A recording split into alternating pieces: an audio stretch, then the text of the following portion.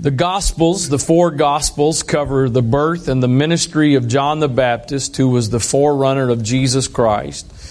And then they cover the birth of Jesus, the miraculous ministry of Jesus, the teachings of Jesus, the death of Jesus, the resurrection, and the ascension of Jesus.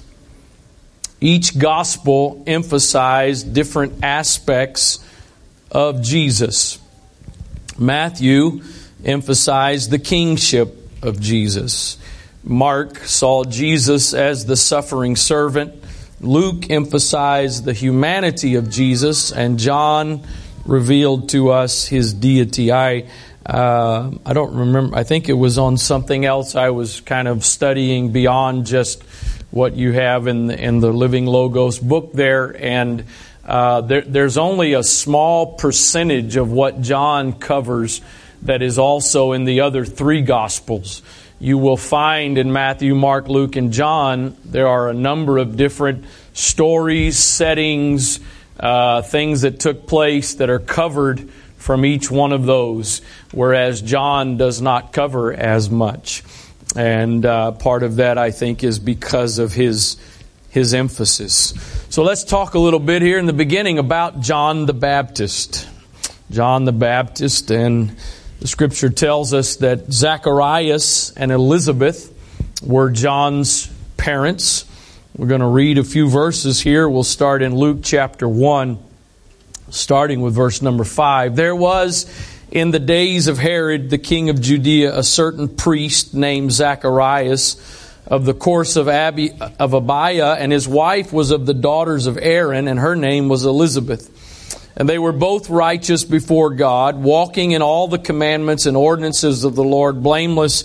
And they had no child, because that Elizabeth was barren, and they both were now well stricken in years. So to those of you that are old here tonight, you're just stricken in years. And it came to pass that while he executed the priest's office before God in the order of his course, according to the custom of the priest's office, his lot was to burn incense when he went into the temple of the Lord. And the whole multitude of the people were praying without at the time of incense. And notice what he's doing. Notice where he's at. And I don't mean necessarily physically. I mean figuratively where he's at. He is at a place of service. He is at a place that he is responsible to be at. And so that is the setting in which this next thing happens. There appeared unto him an angel of the Lord standing on the right side of the altar of incense. He wasn't off somewhere separated on a 40-day fast seeking God. And there are times for dedication and separation like that. But I just want you to notice, and this isn't obviously really the point here of this evening, but I just think we ought to take note that we look for all these great supernatural experiences in these isolated situations. And this very significant supernatural event took place simply in the course of Zacharias doing what he was supposed to be doing. There appeared unto him an angel of the Lord standing on the right side of the altar of incense. And when Zacharias saw him, he was troubled, and fear fell upon him. But the angel said unto him, Fear not, Zacharias. You know, we all want to see angels. You ever notice almost every time somebody in Scripture sees an angel, they were scared? The angel said unto him, Fear not, for thy prayer is heard, and thy wife Elizabeth shall bear thee a son, and thou shalt call his name John. And thou shalt have joy and gladness, and many shall rejoice at his birth. For he shall be great in the sight of the Lord, and shall drink neither wine nor strong drink. And he shall be filled with the Holy Ghost, even from his mother's womb. And many of the children of Israel shall he turn to the Lord their God. And he shall go before him in the spirit and power of Elias, to turn the hearts of the fathers to the children, and the disobedient to the wisdom of the just, to make ready a people prepared for the Lord. And when the Lord tells Zacharias this, he doesn't believe it. He doubted it. And the result was he lost his speech. Literally, he could not speak. Another side note, important lesson here. Apparently, you can doubt God's promises and them still happen as long as you don't speak against them. Well, he couldn't speak. Yeah, he couldn't, thankfully. But notice, he did not give an assent to what God said. Kind of takes me back to the point I've made many times. I don't think you can tell somebody if they're not being healed or something else is not happening. I don't really think telling them you don't have enough faith is the issue. Because Zacharias did not believe the message from the angel and he was silenced. And I wonder if God silenced him simply so that he could not speak against it. So I challenge you and I, we're probably not going to be made to the point we literally can't speak, but we ought to make up our minds. If God says something that seems too impossible, we are at least going to agree, whether it's individually or collectively. I'm at least just going to say nothing rather than speak against it, because in saying nothing, God can still do it. That's free.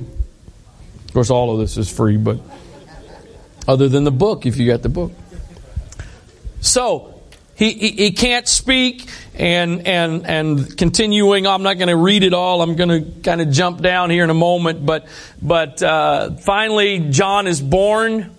And when John is born, because of I guess custom, they just automatically, everybody assumed what his name was going to be. And Elizabeth speaks up and says, it's not Zacharias, it's going to be John. And Zacharias, who still cannot speak, asks for a tablet, and he writes on the tablet that in fact it is going to be John. I got to keep going. There's some really good things to take a trail off of here. The people. So verse 76, and thou, child, shalt be called the prophet of the highest, for thou shalt go before the face of the Lord to prepare his ways, to give knowledge of salvation unto his people by the remission of sins. You're not just an ordinary individual. This is not just an ordinary person. Hence, one of the reasons why he wasn't just being named Zacharias. There was a unique divine purpose that was on his life. Now let's go. We're not done with John. We're going to come back to him in a few moments. Let's go to the birth of Jesus, and all of this is kind of intertwined, taking place at the same time. Hence, we are reading from still the same chapter in the book of Luke. So in verse 30, the angel said unto her, and this is unto Mary, fear not, Mary, for thou hast found favor with God. And behold, thou shalt conceive in thy womb and bring forth a son, and shall call his name Jesus. He shall be great, and shall be called the Son of the Highest, and the Lord God shall give unto him the throne of his father David, and he shall reign over the house of Jacob forever, and of his kingdom there shall be no end. Verse 35, and the angel answered and said unto her, the Holy Ghost, and the verses we're skipping is Mary asking, how can this happen? The Holy Ghost shall come upon thee, and the power of the highest shall overshadow thee. Therefore also that holy thing which shall be born of thee shall be called the Son of God. And behold, thy cousin Elizabeth, she hath also conceived a son in her old age, and this is the 6th month with her who was called barren. So notice that really both of these are miraculous conceptions. Obviously, John's conception not being by the Holy Ghost, there were two human beings involved, but again, they were at a point in life where it was beyond reasonable expectation. And so you've got John, whose conception is miraculous. And then, of course, we know that Jesus is totally miraculous because Mary conceived by the Holy Ghost. Scripture also says that there comes a point after this time where Mary and Elizabeth meet up. They see each other. And when And when Elizabeth heard Mary's voice, John leapt within Elizabeth's womb. There was a divine connection even in the womb. Matthew 1:22 tells us that all of this was done that it might be fulfilled which was spoken of the Lord by the prophet, saying, Behold, a virgin shall be with child and shall bring forth a son, and they shall call his name Emmanuel, which being interpreted is God with us. Don't mean this to sound sarcastic or whatever else, but it wasn't the second person of the Trinity with us. It was God, Emmanuel, God with us. It's one of those, great Christmas carols. Oh, little town of Bethlehem, how still we see thee lie. I think the problem is some of these things become so familiar to us that we forget the significance of them. Because Bethlehem was not a coincidence. It was in fact prophesied by the prophet Micah, chapter 5 and verse number 2. But thou, Bethlehem Ephratah, though thou be little among the thousands of Judah, yet out of thee shall come forth unto me that is to be ruler in Israel, whose goings forth have been from of old, from everlasting. How did they end up in Bethlehem? Of course, we know how they got there. The Lord spoke to Joseph and said, Thus saith the Lord unto you, Joseph, go to Bethlehem. Right? That's how they got there.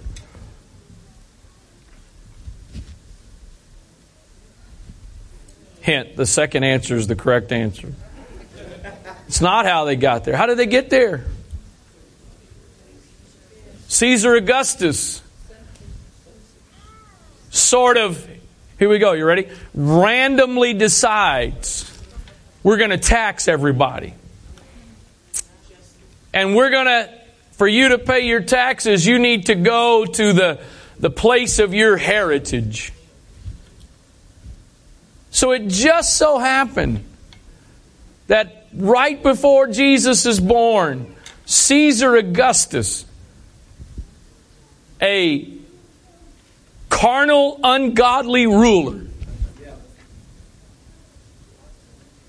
makes a decision that was very inconvenient. And I'm sure many were grumbling about it.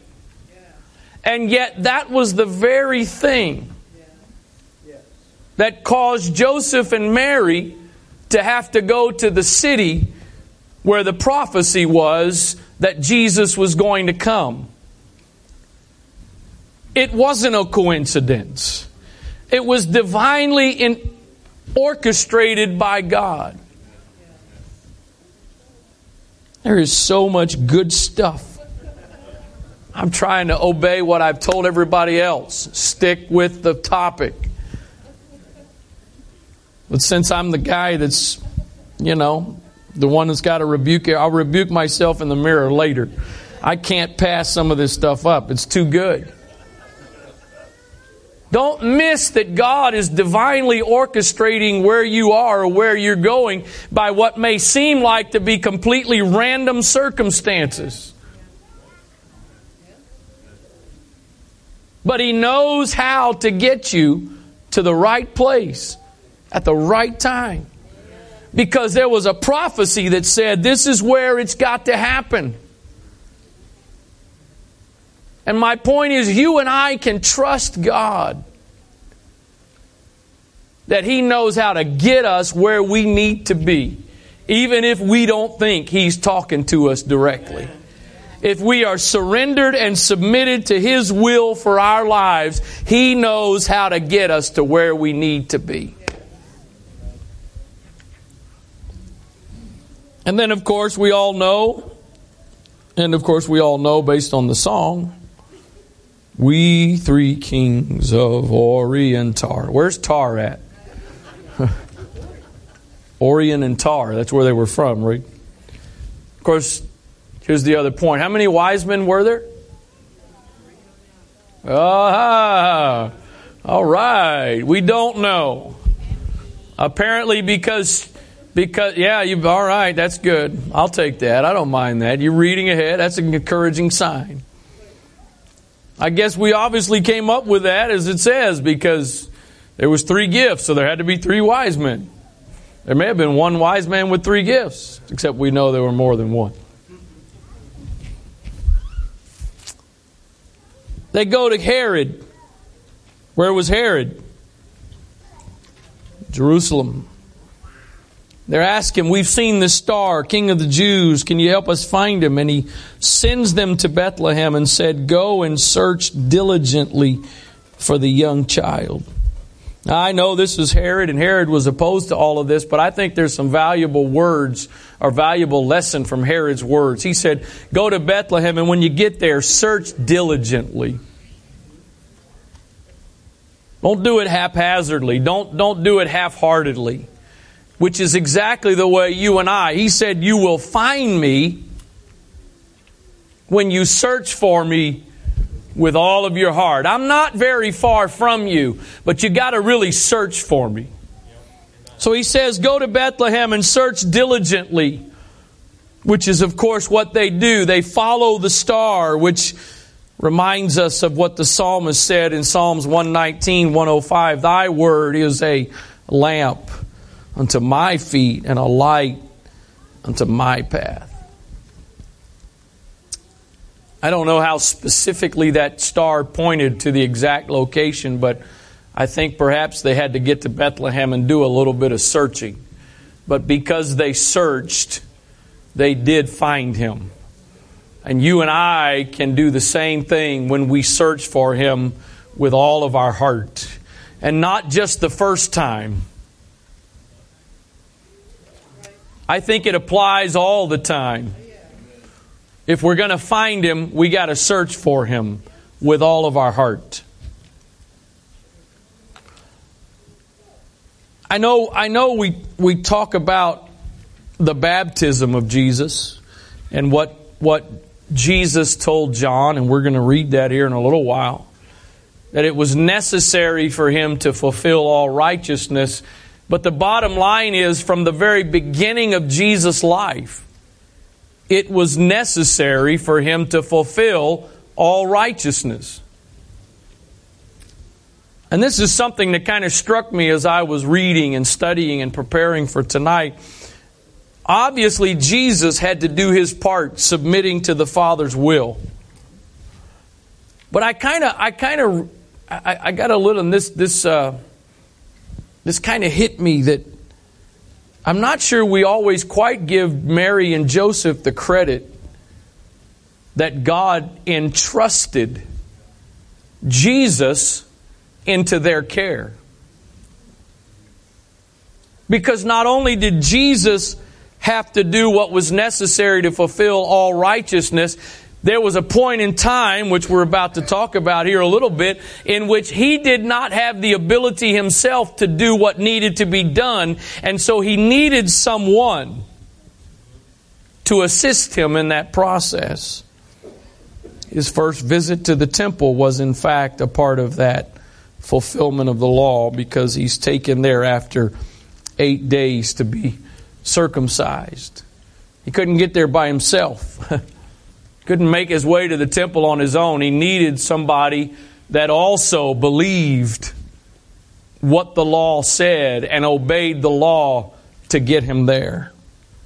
And then watch what happens while he's there, a part of this process of fulfilling the law and circumcision after 8 days. It says in Luke 2 and 25, behold, there was a man in Jerusalem whose name was Simeon, and the same man was just and devout, waiting for the consolation of Israel, and the Holy Ghost was upon him.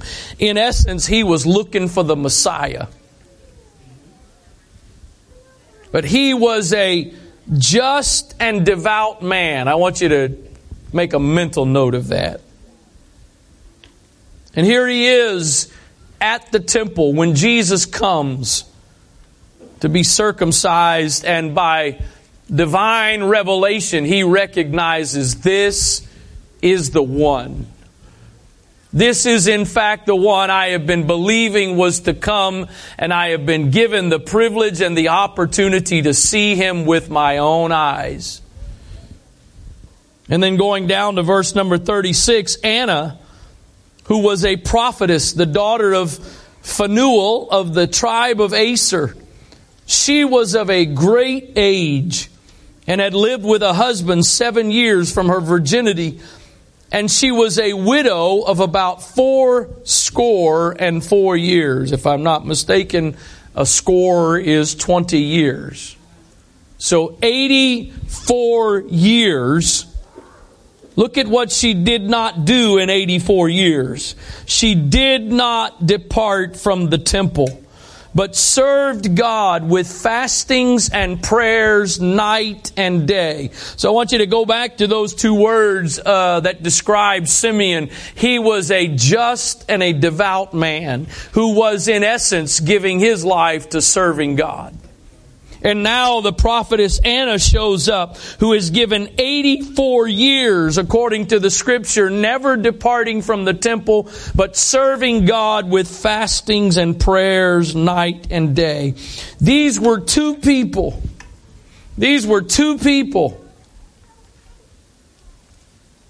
Besides, at this point, perhaps, Mary and Joseph and Elizabeth, and I suppose Zacharias. So I think it's fairly safe to say that at this point in time, there were 5 people that were aware that Messiah has been born. 5 people. And it would be 30 years later until the public would be made aware. And yet, Simeon and Anna knew. I don't think the lives they lived were a coincidence. Or I don't think the reason why they had this experience was a coincidence. Let me say it that way. Because they had lived a life of dedication and devotion. And it provided them the opportunity to see things that no one else had seen yet. I hope y'all aren't so much following that book that you're not hearing some things I'm saying. Their life of dedication and commitment provided them an experience that basically no one else was having. I believe God desires to do the same thing for you and I. That if we will live a life that's just and devout, if we will live... No, nobody here is going to live at this building for 84 years. But in principle, if we live that kind of life of dedication and commitment, I believe you and I can have an expectation that God is going to let us see some things and experience some things long before the general population does. But you're not going to get that living a half-hearted relationship with God, dedication and commitment to God. There's got to be devotion. There's got to be dedication. So we go from this time of Jesus as an infant at the temple, and basically until the day that John announces him in public, we really don't know a whole lot about him. Although Hebrews gives us a little bit of an insight as to what took place in those 30 years. The King James says that he learned obedience, though he were a son, yet learned he obedience by the things he suffered. Listen to the way the Living Bible says it. And even though Jesus was God's son, he had to learn from experience what it was like to obey when obeying meant suffering.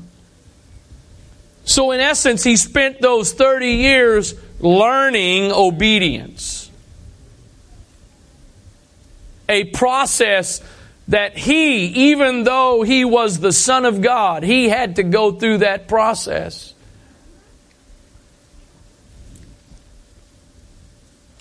And so the only thing in between basically His birth and His arrival on the scene with John the Baptist, as we know about, takes place in Luke chapter 2 when He was 12 years old. And He and His parents make a trip to the temple. And they're there at the temple and His parents leave to go home. And you know it was a very different day and time when it can be said that they went 3 days and did not know He wasn't with them. If you're a parent of a little one today, you don't go 3 minutes if you're in public. And depending what kind of child you have, you don't go 3 minutes at home. Anybody ever had one of those kids where silence was not a good thing? My parents gave Timothy a set of drums for first or second birthday. I forget which one. One of those two, I'm pretty sure. You remember, Elizabeth? One of those? Maybe a little second, maybe even third, actually, because of where we were living. And everybody's like, are you crazy? You let tell my wife, you crazy? You let your in-laws give him, it's going to drive you crazy. No, you don't understand. When you heard him in his room beating on those drums and going crazy, it may not have been a beat you wanted to hear, but you knew exactly where he was. There was no question. Silence was as good as sirens going off. Where is he? 3 days. 3 days. And all of a sudden they realize we're missing somebody. And guess where they found him? Right where they left him. The lesson that you and I can learn from this is we can't just simply assume Jesus is with us. Oh, He's everywhere, yeah, but if we're not careful, we can go on our own and leave Him behind. Our relationship with Him can weaken and diminish. We can't take it for granted. And the good news is you probably can always find Him at the same place. Right where you left Him. And actually a lot of us end up leaving Him at church. I don't really have time to tell this story, I don't think, but here I go.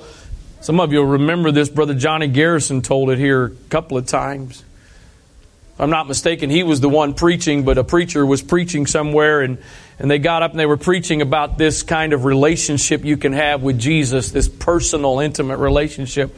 And I think the preacher actually challenged this is a true story, this is not an internet forward, this is real. The preacher challenged everybody to take Jesus home with you. And so there was a lady there who decided to take that absolutely literally. When she got up to get ready to leave from service, she said, Jesus, I want you to come home with me. She went out to the car, opened the car door, and said, please get in and come home. When she got home, she entered the house and she took Jesus, walked around taking Jesus on a tour of her house. This is the living room, this is the family room. And she went all through the whole house. Finally, it came time to go to bed. She went to lay down, and she had had severe back trouble for a significant period of time. And her routine was she would usually wake up sometime during the night from the degree of the pain and have to get up and take some medicine to be able to finish out the night. And so she got up as she normally would and went down and made a cup of tea and sat down with her medicine, and then remembered that she brought Jesus home. And she got out another cup of tea, another cup, and made another cup of tea and had him sit down with her and began to talk to him, and they had conversation. And that went on for a little while, and finally she got up and started to make her way back to bed, and the pain was gone and she was feeling good, and suddenly looked down and realized the medicine was still on the table. That's the kind of relationship we all have a opportunity. No, it may not all happen exactly that same way, but that level of intimacy. But if we're not careful, we can leave Him behind, and He's not always going to come chasing after us. So let's go back, and we're going to basically spend the remainder of this session on John the Baptist. Again, as we've already talked about, John's birth was also miraculous as well. In Luke chapter 1, verse 80, it gives us a little bit of a, it's kind of like, it's amazing some of the parallels between John and Jesus. And it's a little bit of a similar thing with John. We don't really get a whole lot of details about John's life after his birth until he comes on the scene. Luke 1 and 80 says, "And the child grew and waxed strong in spirit and was in the desert till the day of his showing unto Israel." Here we go again. If you expect, if you want, if you trust that God's going to use you greatly, if God's got a great purpose of your life, you are going to have to spend some time in isolation. You will not develop into all that God wants you to be if you're always in the crowd. And God took John aside for a number of years because He needed him to develop, not with the crowd. He needed him to develop on his own. What does John tell us? What does the Apostle John tell us about John the Baptist? In John 1 and verse 6, he says, "There was a man sent from God whose name was John. The same came for a witness, to bear witness of the light, that all men through him might believe. He was not that light, but was sent to bear witness of that light. That was the true light, which lighteth every man that cometh into the world." You know what? In essence, all of us are called to be John the Baptists. We have a God-given mission to prepare the way of the Lord in people's lives. We talked about the prophecy concerning Jesus in Bethlehem. Let's look at John, because again, just as there was with Jesus, there were some significant prophecies concerning John and who he was supposed to be. Isaiah 40 and 3 is one of those. "The voice of him that crieth in the wilderness, prepare ye the way of the Lord. Make straight in the desert a highway for our God." Malachi 3 and 1, "Behold, I will send my messenger, and he shall prepare the way before me. And the Lord whom ye seek shall suddenly come to his temple, even the messenger of the covenant whom ye delight in. Behold, he shall come, saith the Lord of hosts." When we properly prepare the way for the Lord, we can expect that He's going to show up. When we do our part, whether it's in our lives individually, on a personal level, on a daily devotional level, when we do our part to prepare the way of the Lord, He's going to show up. When we come together as a body of believers and we do our part to prepare the way of the Lord, He's going to show up. When we do our part to prepare the way of the Lord in the lives of people that don't know Him, He's going to show up. What was the ministry of John the Baptist? I want you to, again, going back to the idea that I know a lot of this is stuff that many people know.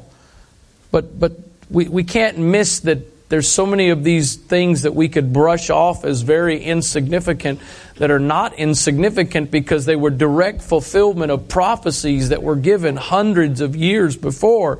So it wasn't just a coincidence. It was a divine appointment. It was divinely orchestrated. And as I've already said, you and I should take some courage from that. That if God did that in these lives, He is doing the same in our lives. Luke 1 and 17, "And he shall go before him in the spirit and power of Elias, to turn the hearts of the fathers to the children, and the disobedient to the wisdom of the just, to make ready a people prepared for the Lord." I think and I know when you get to the end of John's life, or towards the end, he's thrown into prison and all that. I know that at that point you could sort of say that there was some struggles that John was having. But the bottom line is, John was somebody who spent most of his life willingly accepting His purpose and His place. What if God has called you to be a John the Baptist for somebody else? To prepare the way for somebody else's ministry, that they're going to come along and they're the ones that are going to get all the credit and you're just going to fade off to the side. Or how about, I think an Old Testament similar scenario is that of Jonathan and David. If Jonathan had not been content with who he was and was jealous of David, he could have had David easily killed. But Jonathan was willing to accept, I'm not the one that's supposed to sit on the throne, even though he had a right to expect that. Yet he was willing to lay his own ambitions, his own ego aside to support the one that God had chosen. Some of you are here and you are the one. You're the one that God has chosen to do some very significant things in these times of the church, which I think are the last days. But can you and I be content if really the place God has chosen for us is not to be the one that's the light, but we are the one that's to make way for the one that's the light? The bottom line is, neither one of those roles are more important than the other. And if each one of us do our role and fulfill our place, that's all we're supposed to do. Because we're not in competition with each other. Life of Christ. Let me get back to the topic here. So John's job was to prepare the way of the Lord. And what was John's message as a part of preparing the way of the Lord? What was the message? He had one message. I don't think you went to hear John preach to see what new revelation he was going to come up with. John's message was the message of repentance.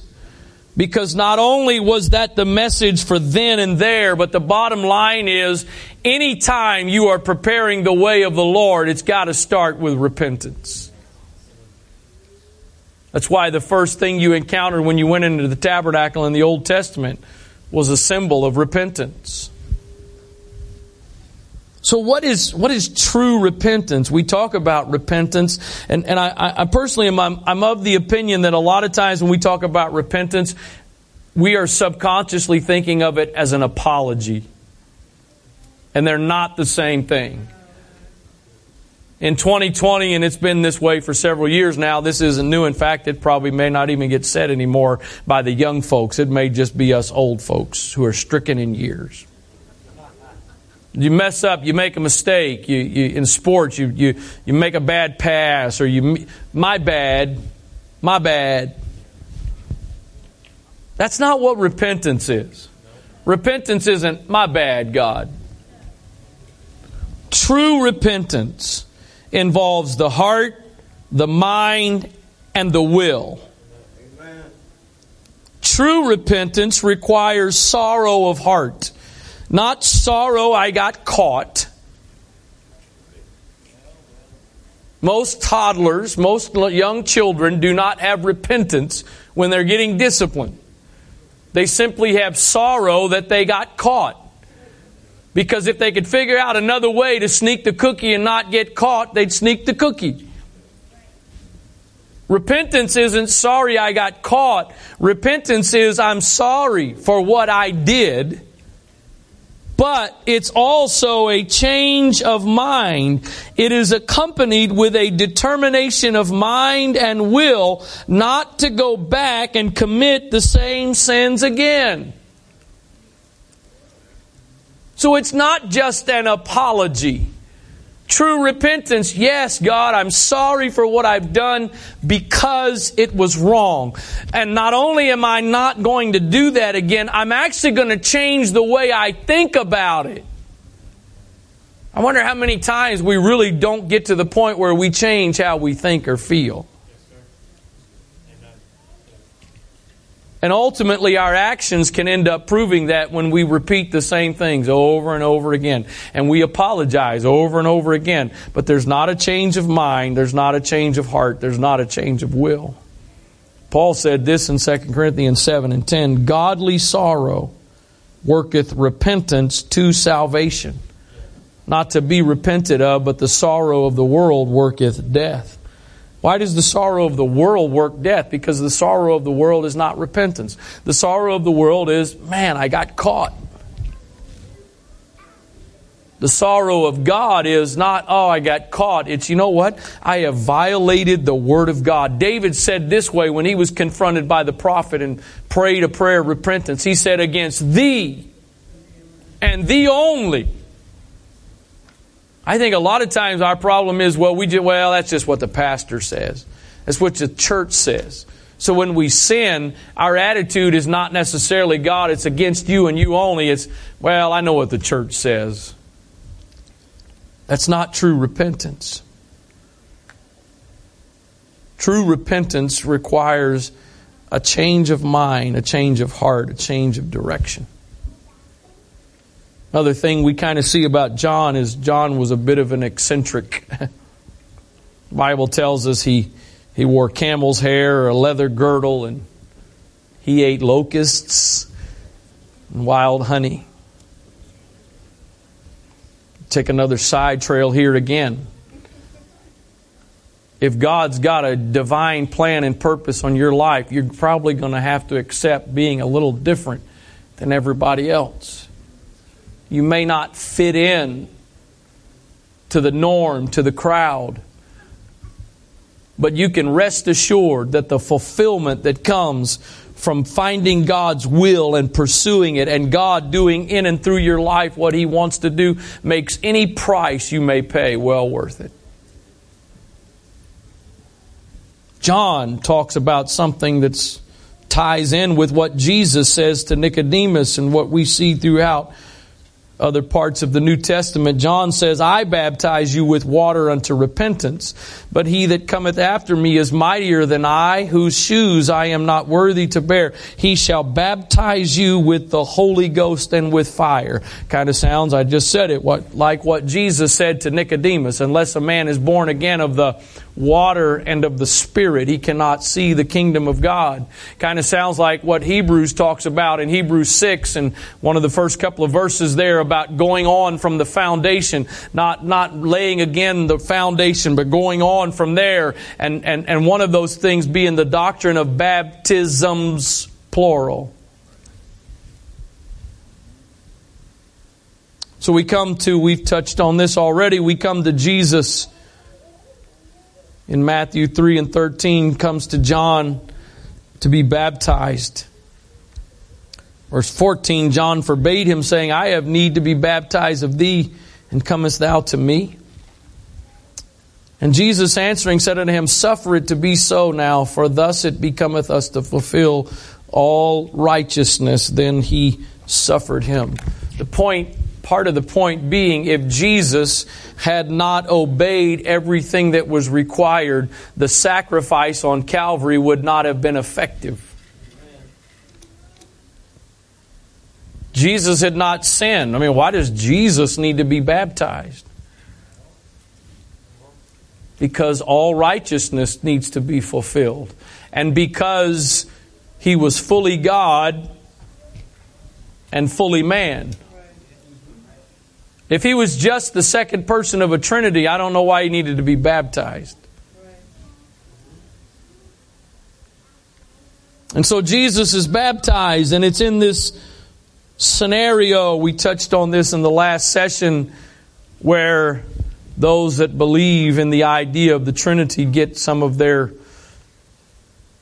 verses to back them up. So let's look at it as we close. Matthew 3 and verse 16, picking up from where we just left off. Jesus, when He was baptized, went up straightway out of the water, and lo, the heavens were opened up, and He saw the Spirit of God descending like a dove and lighting upon Him. And lo, a voice from heaven saying, This is my beloved Son, in whom I am well pleased. So, from the perspective of those that believe in the doctrine of the Trinity, they say, see, there you have it. You have this voice from heaven, which represents the Father. You have the Spirit descending like a dove, which represents the Holy Ghost or the Holy Spirit. And you have Jesus there, which represents God the Son. So you have it. I want you to notice something. We're going to come back to this passage, but I want you to notice this in John 1:32. John bare record saying, now watch this, I saw the Spirit descending from heaven like a dove, and it abode upon him. I think when we read Matthew, we are under the assumption everybody gathered there saw this, but John says, I saw this. And I knew him not, but he that sent me to baptize with water, the same said unto me, upon whom thou shalt see the Spirit descending and remaining on him, the same is he which baptized with the Holy Ghost. And I saw and bear record that this is the Son of God. So this whole crowd, according to what John says in John 1, John the Baptist alone saw this, and John the Baptist says, I saw this because this is what was promised to me. I needed to know. I wonder, and I think this is a bit of supposition, but the fact that Jesus was John's cousin, he probably could have easily looked at Jesus and said, no, man, I know you. We grew up together. So he needed something to help him know for sure this is the one. So it wasn't the whole crowd that saw this. John, if that was the case, John should have said, we saw, but he said, I saw. But I want you to go back quickly to Matthew 3:16 and watch this. Watch this in verse 16. Who does it say was descending from heaven? Who does it say? Says it. If anybody got a Bible open, the Spirit of God. Notice, I'm sorry, I'm not trying to get nitpicky here, but it does not say, I saw the Holy Spirit. It clearly says the Spirit of God. So I don't know how this proves 3. If anything, it proves 2.